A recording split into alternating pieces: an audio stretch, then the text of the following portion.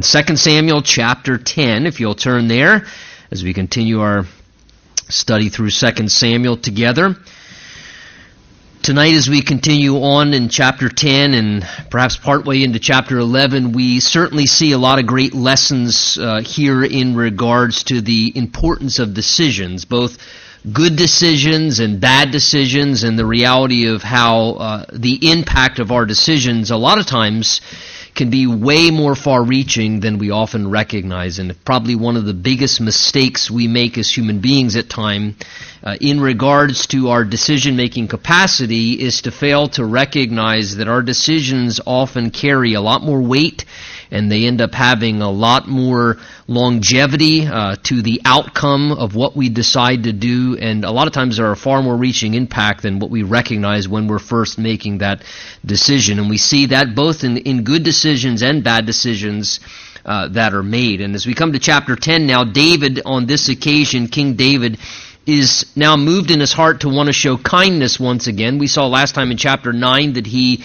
wanted to use his position and his role in the administration to be able to bless Mephibosheth, who, remember, was a relative of his good friend Jonathan, and a man who was lame and in need of God's care in his life. And David brought him into his household and gave him a place at the king's table and sought to provide for him and just to bless him in a very compassionate way in the condition he was in. And now on another occasion here, we find David in chapter 10 being moved with compassion regarding someone who's going through a very difficult time in their life. If you look with me in chapter 10 as it begins, it tells us it happened after this that the king of the people of Ammon died, and Hanun, his son, reigned in his place. So we sort of see the transition of power.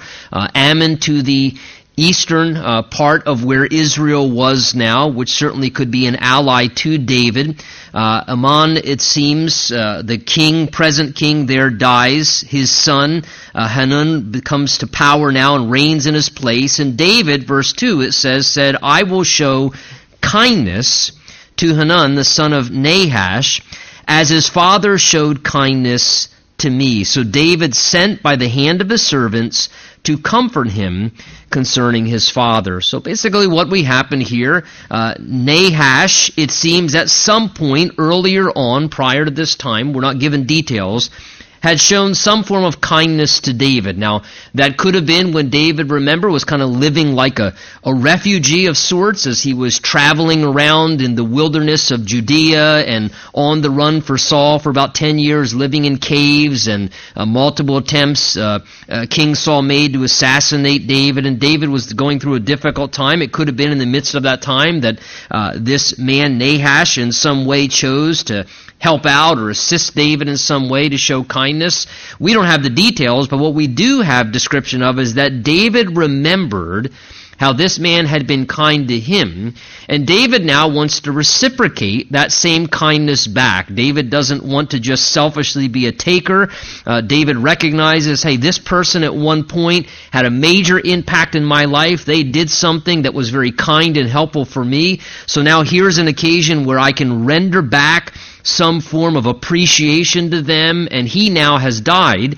And David takes this as an opportunity, it seems in the midst of the grieving period, to send ambassadors over to the people of Ammon, to Nahash's son, Hanun, who not only is grieving the loss of his father, but has now just assumed a new role as king, and that's a little intimidating. He's taken on a brand new role and position to fill his father's shoes.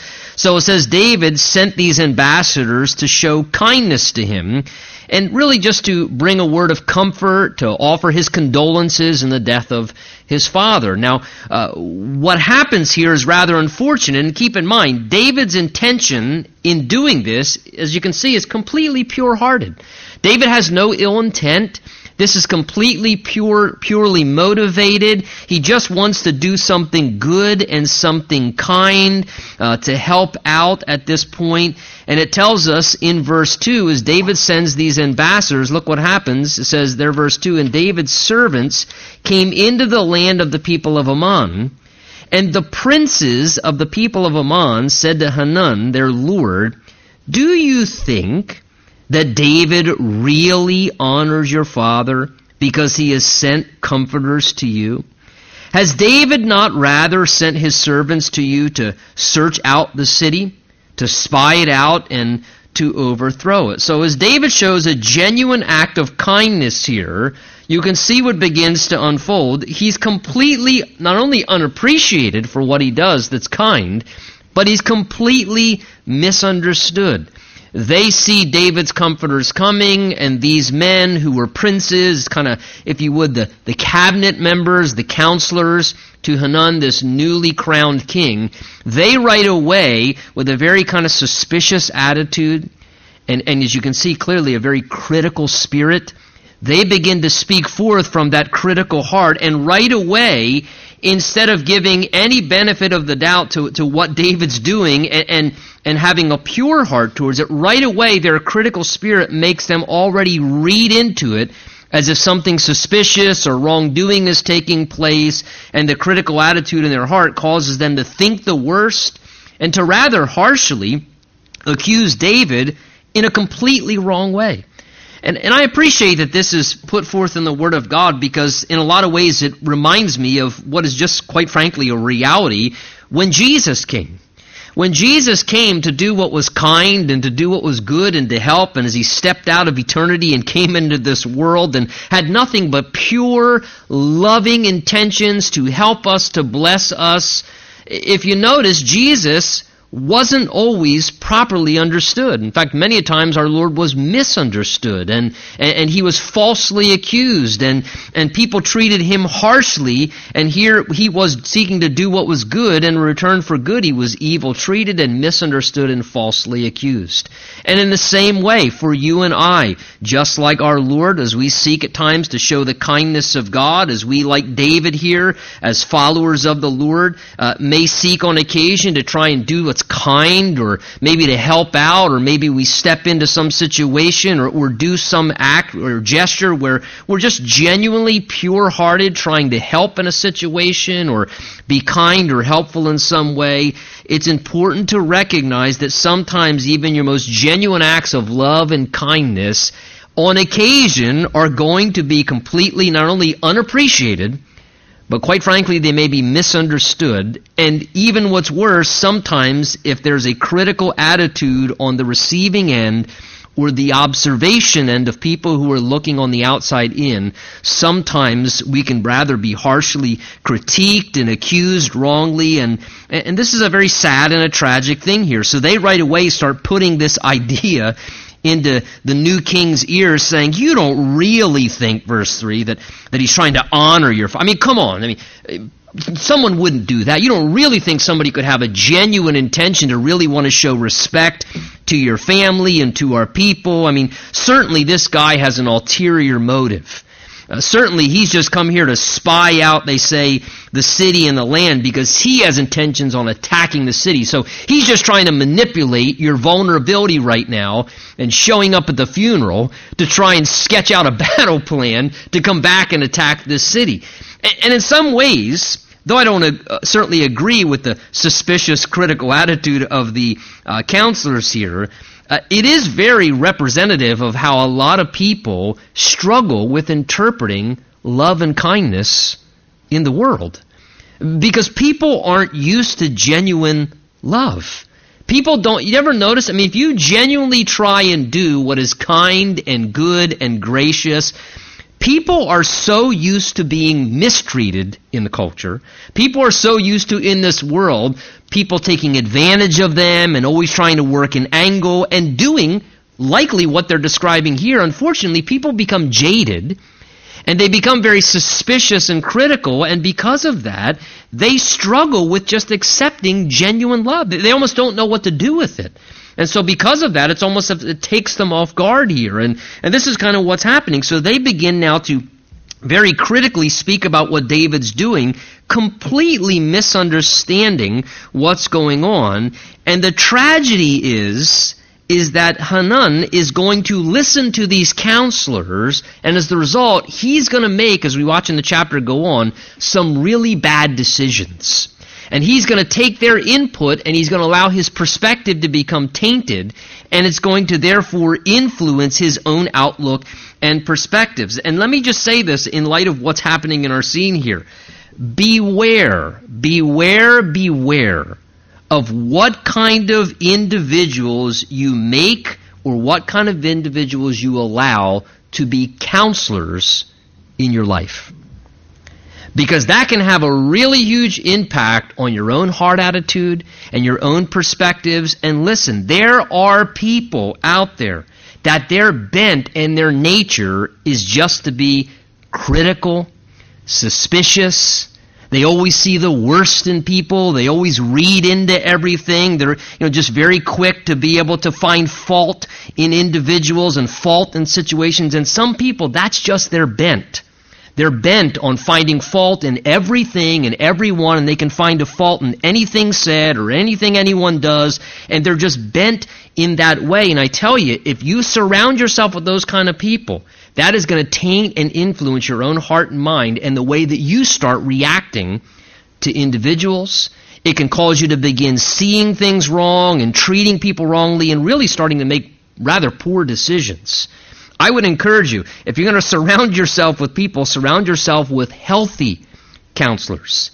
Surround yourself with people who have a gracious disposition and a gracious attitude, who are the individuals who do the exact opposite, that they're wanting to believe all things and hope all things. The Bible says that's what love does. It believes and hopes all things. Granted, we may discover ultimately someone does have ill intent, but that shouldn't be our first approach towards someone. We shouldn't start out with a suspicious attitude, thinking evil. Instead, we should be doing the opposite. And here Hanun allows these individuals to be around him, and as the result of this, his perspective is tainted, and he listens to poor counsel. And when you listen to poor counsel, you're going to make poor decisions.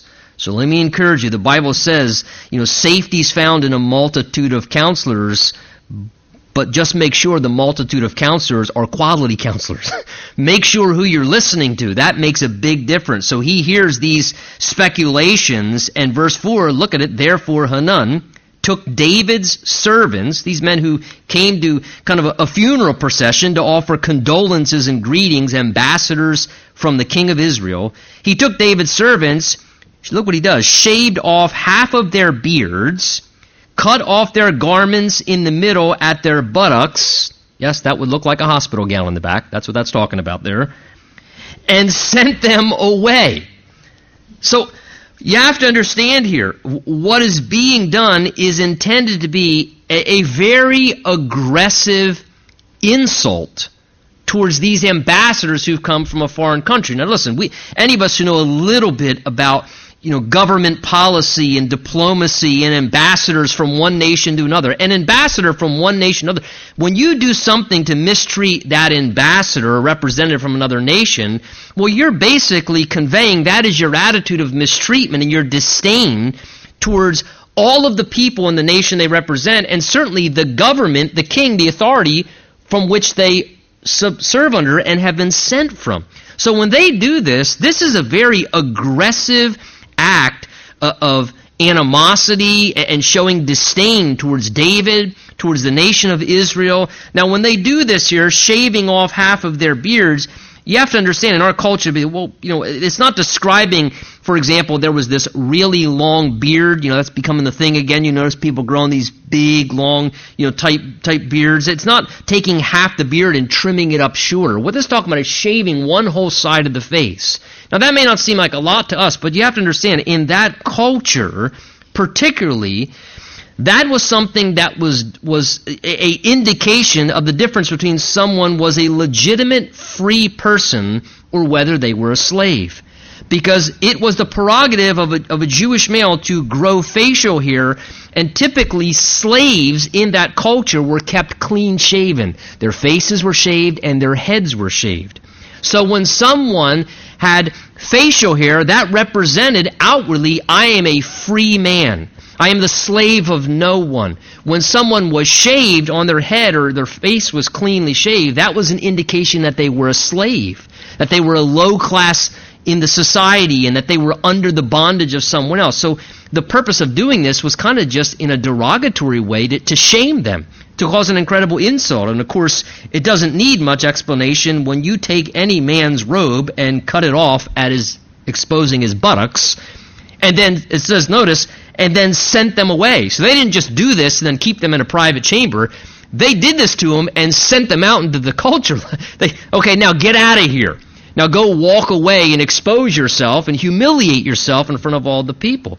So this was a very, very severe insult, what was done here, and not only, again, towards just these men, but towards King David, towards the people of Israel. Again, because of this foolish interpretation of the critical spirit that came from his counselors and him just jumping onto this and running with it. And again, you just begin to see here, as I said, how dangerous it can be when we allow our perspective to become tainted and we just start responding in critical ways to it. I mean, this is a very foolish decision, and this causes incredible aggression that leads to all-out warfare. I mean, what was something that was so simple not only just becomes a little bit of agitation, this causes an all-out warfare. A complete war with bloodshed and all kinds of further misunderstanding, and it all stemmed really from one thing: wrong perspective, misunderstanding, and critical attitudes. And look what it stems into. So these men are greatly shamed. Verse 5, when they told David, he sent to meet them, because the men, look, were greatly ashamed. And the king said to them, wait at Jericho until your beards have grown, and then return. So David, again, shows you the compassion of his heart, and I think really his priorities too. David, rather than being instantly ready to just react in anger, and then again, this was a great insult, not just on a personal level, but this was an insult to the nation, an insult to his throne and to his power, because he was the king who sent these ambassadors. Rather than right away being foremost concerned about wanting to get personal retaliation, David's top priority is upon these men. People are hurt here. People have been shamed. They've been embarrassed. They've been mistreated. They've been humiliated. These men have been degraded and wrongly accused and hurt in the midst of this. And that's what David's number one agenda is right now. His number one agenda is, as he sent out, he met these men, and he just begins to do what he can to try and help, appease the situation that they have gone to. He's trying to comfort them, to protect them from further embarrassment. He says, look, just don't return back yet like that and be shamed. Wait there at Jericho till your beards have grown back, so that way you're not shamed any further as you come back among your own people and your families, returning back home from the mission that he had sent them on. So again, just this beautiful heart. And let me just say, as I look at this, what a wonderful, wonderful attitude that David represents, because when someone has been mistreated, when someone has been wronged, God help us to have enough compassion in our hearts at times that we would be concerned enough not to just, they'll get over it. I mean, it's just a beard. So what? So somebody saw their buttocks. What's the big... and sometimes we can be that callous sometimes. We can be very callous at times in regards to someone being hurt or mistreated or genuinely wounded because of what's happened to them. And David here, I think he has a lot of important things on his agenda. He's the king of a nation, but yet he's concerned about these individuals. And David stops what he's doing. He sends out some people to tend to them, and he's moved with compassion to gently want to help these men recover because of what they've been through. And I just admire the heart in this. God help us to have a more sensitive, compassionate heart towards people who've been maybe hurt or shamed or wronged in some way, to want to minister to them. In verse 6, it says, then when the people of Ammon saw that they had made themselves repulsive to David, so they realized what they've done was a great, great error, and they've made themselves a stench in the nostrils of King David and the people of Israel. The people of Ammon then sent and hired the Syrians of Beth Rahab and the Syrians of Zobah, 20,000 foot soldiers, and from the king of Maacah, 1,000 men, and from Ishtab, 12,000 men. So they realized, we have made a major mistake here, and the wrath of King David, who was known to be a military warrior, that was David's background, they realized we have just put ourselves in jeopardy in a really bad place. So right away, they go out, and you can see here, verse 6, they begin to hire mercenaries. They go to the Syrians, and they begin to recruit troops and hire a military force from other territories, some 33,000+ individuals they start recruiting as a force of defense now, because they're terrified that they're going to be attacked by King David, and are probably hoping to launch an offensive against Israel before they're attacked as a retaliation to what's happened and the anger that they've caused nation to nation. Well, verse 7 says, now when David heard of this, that they were accumulating soldiers and mercenaries, he realizes, well, apparently this is going to result in conflict. Now, David didn't start the conflict, and even in verse 5, as David goes and reaches out to the men, I think in one sense, David was allowing time. Perhaps David was willing to perhaps overlook what happened as a misunderstanding and was maybe trying to buy a little time. Well, maybe they'll realize they made a mistake, that they shamed these men, and an ambassador will come from there. We apologize. Please, forgive us for our great mistake. Here we want to make restitution. And I think David perhaps would have then been willing to forgive and to make peace, but he realizes that they are just going to carry this forward and that they're not interested in apologizing. And that's exactly what happens here. The great mistake, and don't overlook it here, that takes it to the next level, is this man Hanun makes a mistake, and then he's unwilling to apologize for the wrong things that he knows that he's done. He's unwilling to admit his own mistakes. He could have just said, you know what? I made a mistake. I misunderstood.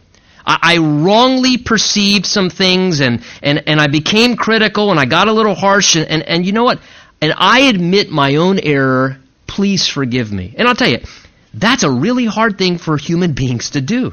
And Hanun here refuses to apologize. Probably would have made a world of difference, a lot less loss of life, but he refuses to admit his own error. He does not offer an apology. Instead, he just digs in his heels and thinks, well, since I started a fight, I'm going to make sure to finish it then. And now he just wants to prove that he ultimately somehow can finish off what he began in his own pride. And this is nothing other than the stem of pride just growing in his own heart. So David realizes this is going to result in conflict. They're assembling a military force. So David is going to protect his nation. Now, verse 7, when David heard of it, he sent Joab, the commander of his army, and all the army of the mighty men, all David's most trained warriors. 2 Samuel 23 will describe to us some of this elite fighting force of David's mighty men. These were some of his greatest warriors. And the people of Ammon came, verse 8, and put themselves in battle array at the entrance of the gate, and the Syrians of Zobah, Beth-Rehob, Ishtab, and Maacah were by themselves in the field. So what they've done now is basically, it's describing geographically, they've kind of set one group in battle on this side and the other on the other side. They're trying to basically surround the people of Israel on the front and the back, before and behind, if you would. So verse 9, when Joab saw the battle line was against him, before and behind, he realized, okay, they're in front of us and they're also behind us. We're caught in the middle here. Our enemy is about to launch an attack against us. He chose some of Israel's best and put them in battle array against the Syrians. It seems the Syrians were probably the stronger force. So Joab, this very trained and skilled military general, he realizes, look, the Syrians are the stronger force. So he takes his best soldiers. He puts them against the flank of where the Syrians were going to come from.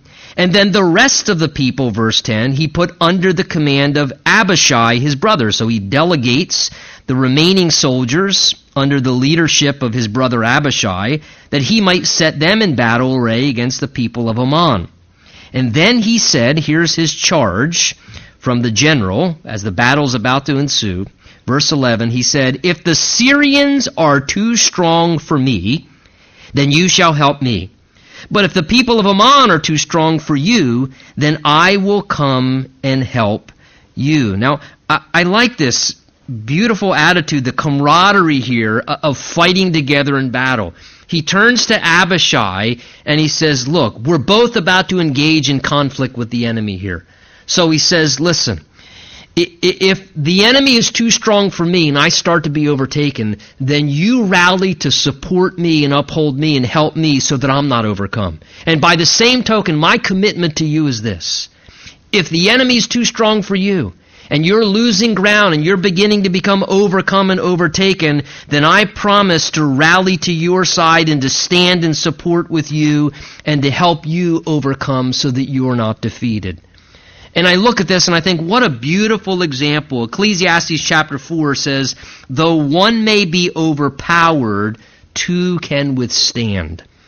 And I think this is a very beautiful picture because one of the metaphors we receive in the Word of God, Paul talks to Timothy about being a good soldier of Jesus Christ. And he says to Timothy, you must endure hardship as a good soldier of Jesus Christ. Ephesians 6 speaks about putting on the armor of God for our spiritual warfare against the enemy of our soul, that there is a spiritual battle and a war that goes on against us, and one of the metaphors or pictures of the Christian life is being a soldier, and that we're in a battle, and that we have an enemy of our soul, the devil, who wants to destroy and devour our life, and he's going to attack us on occasion.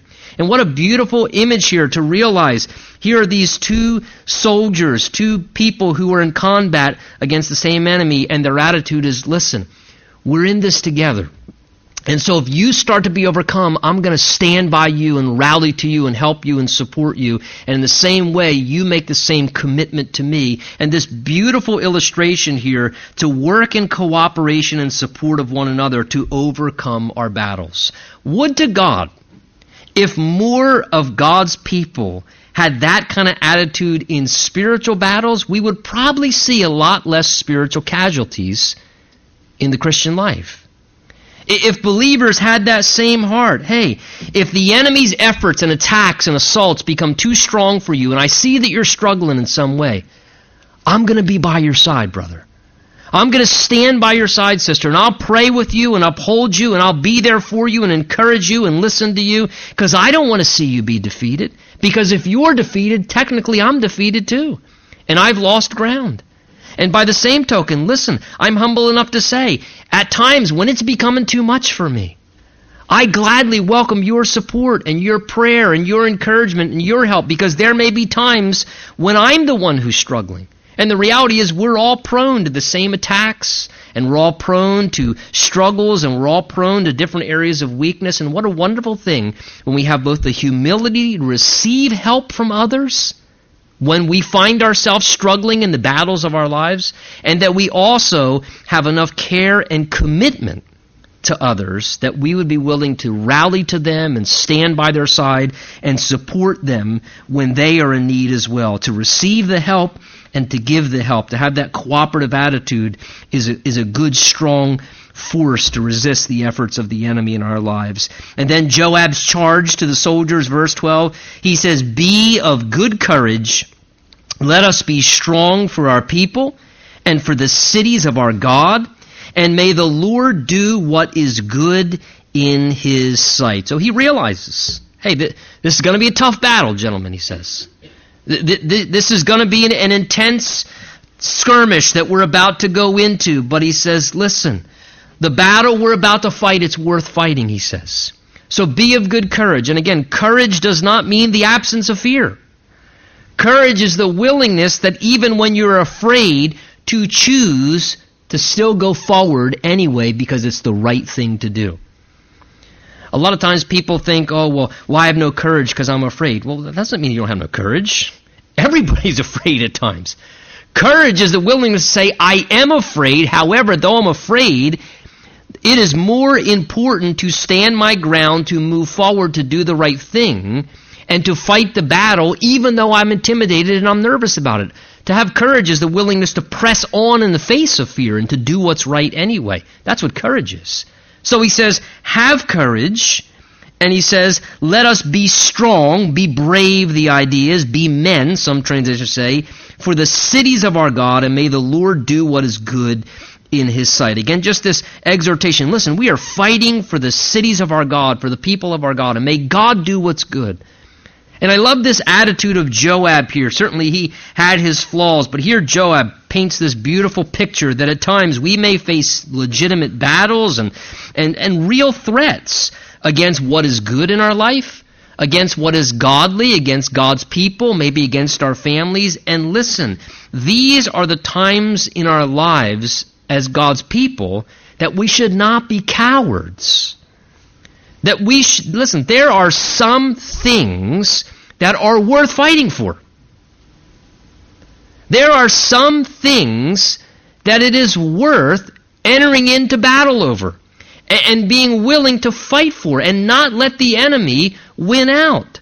Whether it's maybe our marriage or maybe our family member who's struggling and maybe sin is beginning to destroy their life, and there is a time to say, you know what, I am not going to passively, cowardly stand by and watch the devil destroy someone else's life. And there's been more than one occasion in my life, whether it was with a situation with a family member I really loved or cared about, or somebody in ministry where the devil like a roaring lion was just roaring and he was ready to just devour someone. And look, on that occasion, I'm not going to stand around and be a coward. I'm going to take the sword of the Spirit, which is the Word of God, and I'm going to shove it down the throat of the lion. And I'm not going to let him just easily devour someone else, because there are some things, people, number one, that are worth fighting for. Things that are good and godly, that which is righteous, the things of God and the people of God. And here, Joab, I love this heart. He said, look, this is a time to have courage, to be strong, and to fight for our God and the people of God. And he says, and may God do what's good in his sight. He trusts that God will honor when we are willing to honor what matters to God. Then the Lord will ultimately honor what we're doing if we stand our ground and fight the good fight for those things that truly matter to the Lord and his people. So verse 13, Joab and the people who were with him drew near for the battle against the Syrians. And they fled before him. They didn't even have to engage in conflict. They became intimidated and began to run. And when the people of Ammon saw the Syrians were fleeing, they also fled before Abishai and entered the city. How's that for a little bit of help from God? They just show up, flex their muscle, and boom, they just start running away. That sounds like maybe the Lord brought some fear to their hearts. And Joab returned from the people of Ammon and went to Jerusalem. And when the Syrians saw that they had been defeated by Israel, they gathered together. So they weren't going to give up easy. They come back together, they regroup. They're frustrated. The pride wells up within them. They're not going to give up ground this easy, so they're going to come together, regroup, and try and start the warfare again. So verse 16 says, Then Hadadezer sent and brought out the Syrians who were beyond the river, and they came to Hilam. And Shobach, the commander of Hadadezer's army, went before them. And when it was told David, he gathered all Israel. So now David gets involved in the battle. He had sent out Joab and Abishai, and now David says, that's it. I've just about had enough of this. And so King David now steps in directly to the conflict himself and provides oversight as the general over the armies, because he hears they've regrouped and won't give up. And the Syrians set themselves in battle array against David and fought with him. And then the Syrians fled before Israel, and David killed, look at this, 700 charioteers, 40,000 horsemen of the Syrians, and struck Shobach, the commander of their army, who died there. And when all the kings who were servants of Hadadezer saw they were defeated by Israel, they made peace with Israel and served them. So the Syrians were afraid to help the people of Ammon anymore. So tragically, great loss of life, a lot of bloodshed. No war ultimately is ever a good or a glamorous thing. It's a horrific thing. Lives are lost. But the sad thing is, this war was a series of battles that really never even had to happen. And again, keep in mind, all of this is the direct result of poor decisions that happened all the way back when David just tried to be nice and just show compassion and kindness to him when he lost his father. And from those poor decisions, the rippling consequences and effects resulted in this major large-scale war that resulted in what you see happening here, and ultimately David having to enter in and to conquer them, and the people were defeated. Now, here we are kind of at the zenith, if you would, of David's reign. I mean, the last few chapters, he's moved the capital to Jerusalem. He's brought the Ark of the Lord back. He's fighting military battles. I mean, we've been reading, he's been conquering territory, expanding the kingdom and its geographic area, and just God is blessing him. A palace is built, and he's becoming prominent and successful and prosperous. And now, as he's strong and established and successful, this now becomes the most dangerous time in David's entire life. It's amazing. He could be in battle after battle. He could duck spears and escape swords.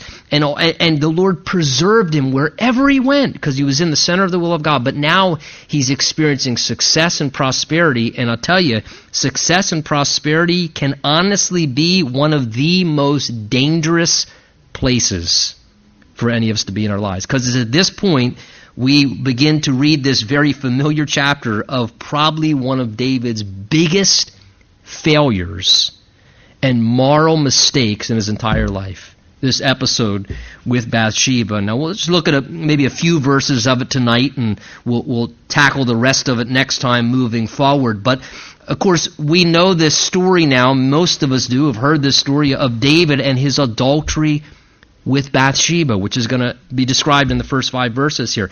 And let me just say something on the front side of this. First of all, please notice that the Bible is always very honest in regards to the people of God. I want you to think about this. If one of us were writing the Word of God, we would probably omit 2 Samuel chapter 11. Because David's supposed to be a man after God's own heart. I mean, David is this godly man. He loves the Lord. This is King David, one of the greatest kings of Israel, who God said, that's a man after my own heart. And wait a minute, this is one of the most embarrassing failures and mistakes that David ever possibly could have made, and God chooses to allow us to see it. And God doesn't hide it. God doesn't whitewash it and say, well, I better admit that because I don't want to. He just allows it to be seen for what it is.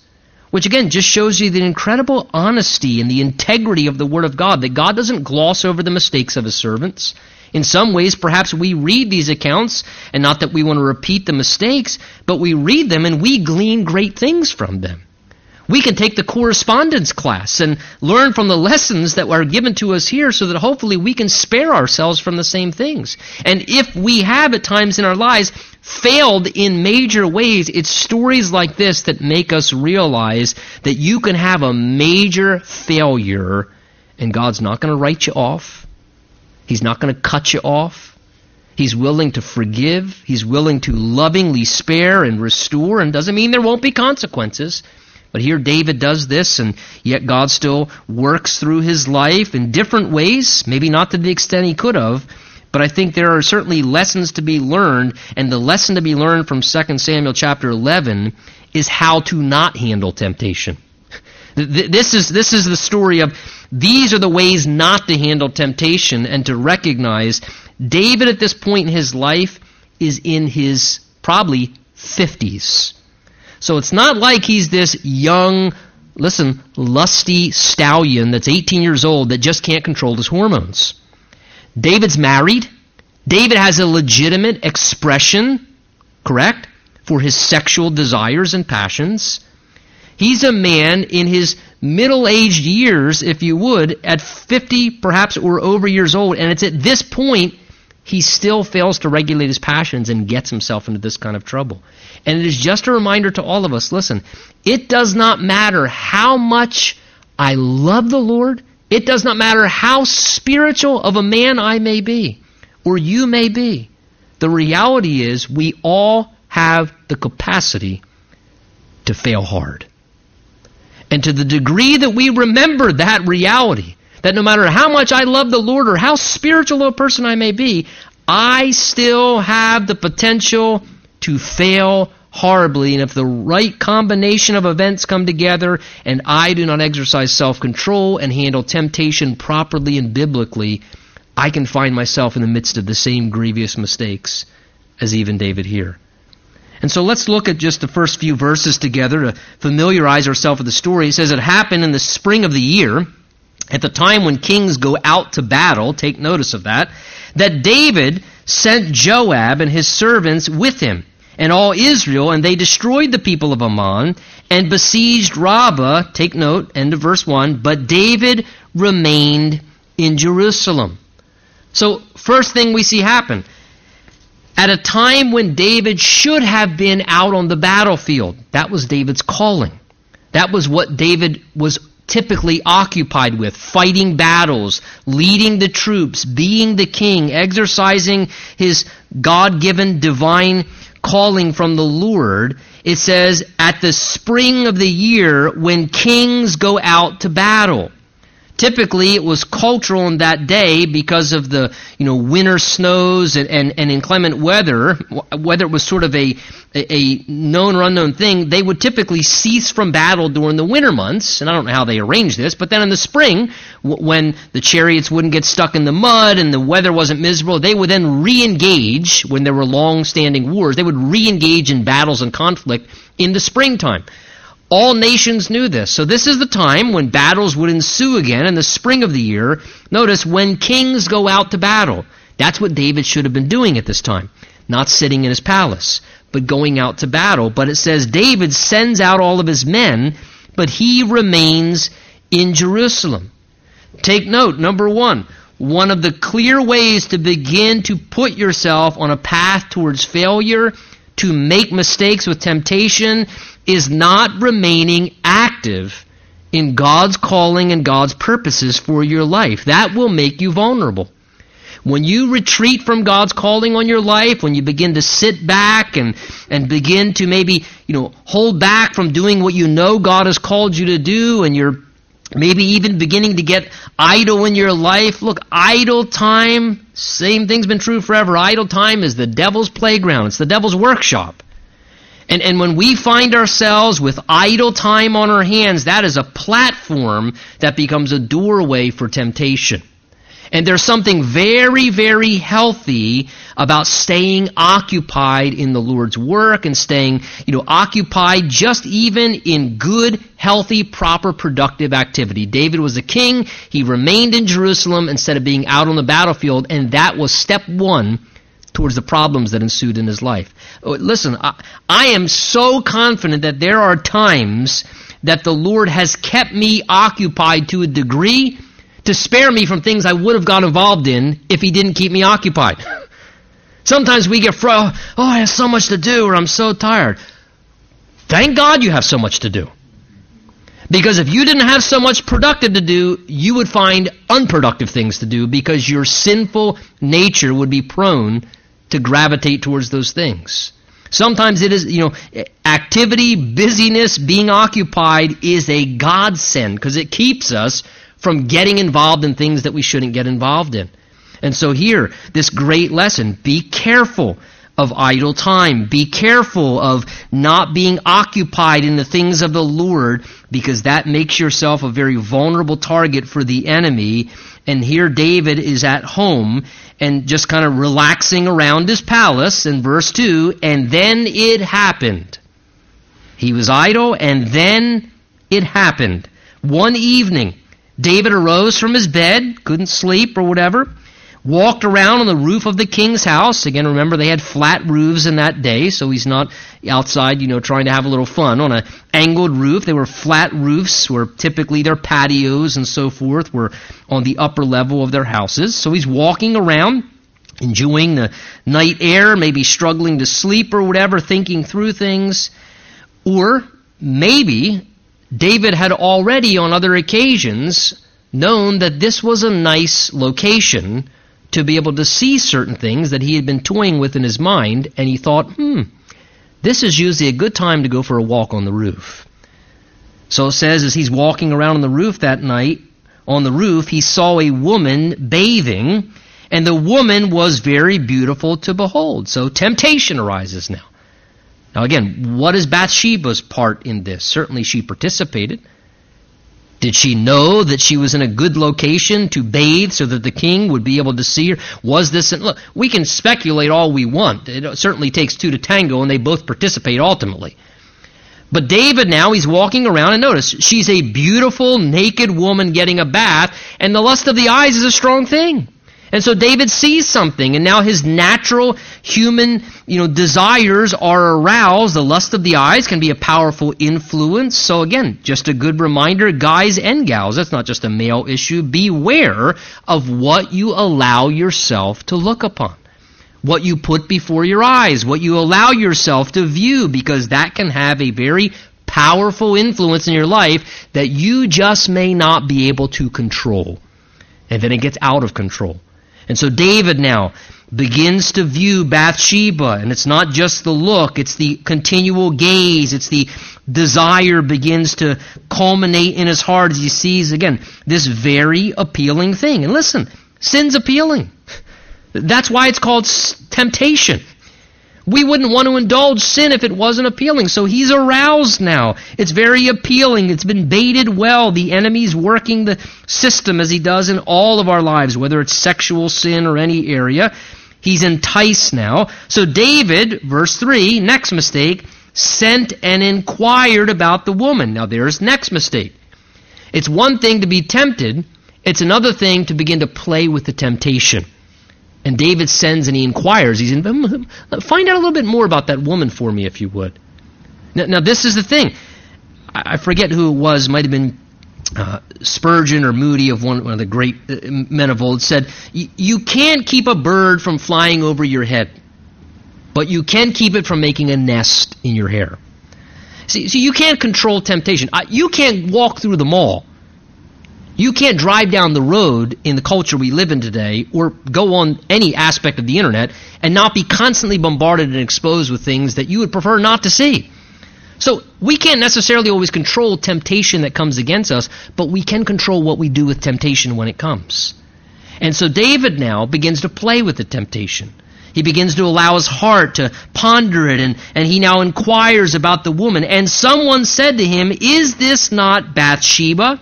Listen, the daughter of Eliam, the wife of Uriah the Hittite. Now that should have sealed the deal and stopped it for David right there. Hey, can you find out about that really attractive woman over there that's bathing, and so some servants are asked to do this, and the answer comes back to David, whoever it was. To me, it was God speaking through someone. Hey, David, that's Bathsheba, the wife of Uriah the Hittite, one of his mighty men and soldiers who was out fighting a battle for him. You want to talk about a dirty deed. Uriah's out on the battlefield for David. He's sitting home in the palace. But the point is, David, she's someone else's wife.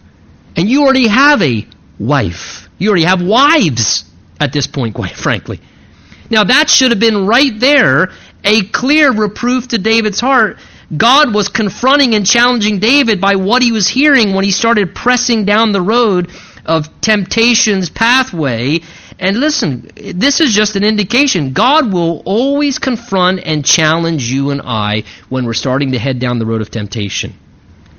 There has never been a time in my life or your life, if we want to be sincere and honest, that we did not ultimately enter into sin when we could not look back and identify that there were times where God tried to challenge us and confront us and speak into our life and warn us and to give us what 1 Corinthians 10 calls the way of escape.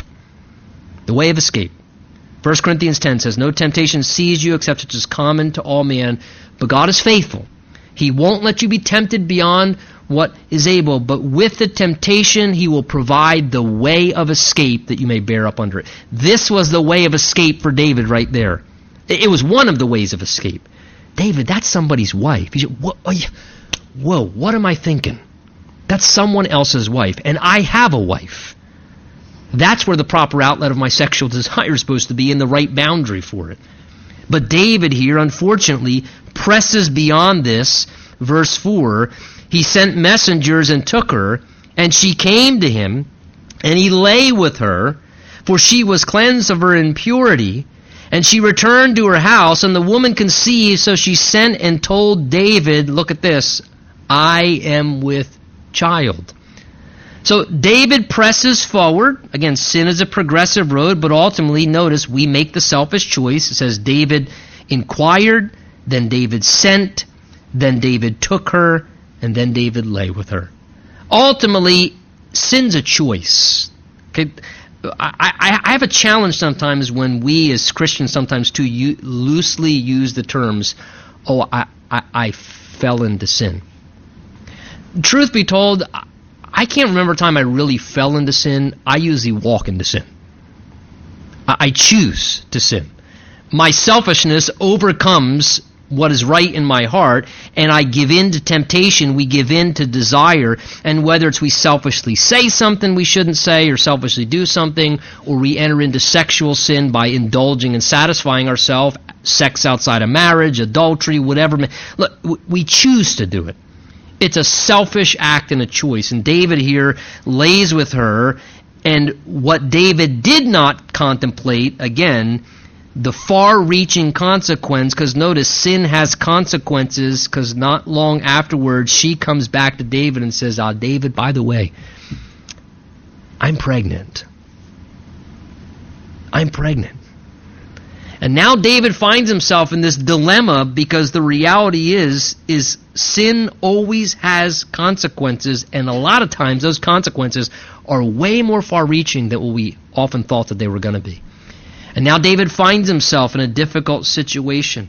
I want to encourage you, if you're a note taker mentally or by pen and pencil, write in your Bible James chapter 1, verse 13 to 15. Because that is the New Testament commentary on exactly what David is doing here. He's enticed, and then wrong desire is met with wrong opportunity, and when those two things are joined together, sin is conceived and it gives birth to something that is wrong and displeasing to the Lord. This is exactly what happens, and David here is now going to begin to scramble, and we're going to see how David tries to deal with his sin, and he doesn't do a real good job dealing with his sin either. But again, let me just impress upon you one more time this evening the reality. It does not matter how much we love the Lord or how spiritual we are. If we choose to handle temptation in the wrong ways that David handled temptation, there is no chance that you're going to be successful against temptation. The key is to handle temptation properly. If you want to see how temptation is handled properly, study Genesis chapter 39, because Joseph shows how to handle temptation properly. David's the example how to do it wrong. Joseph, Genesis 39, is the example how to do it right. Let's stand together.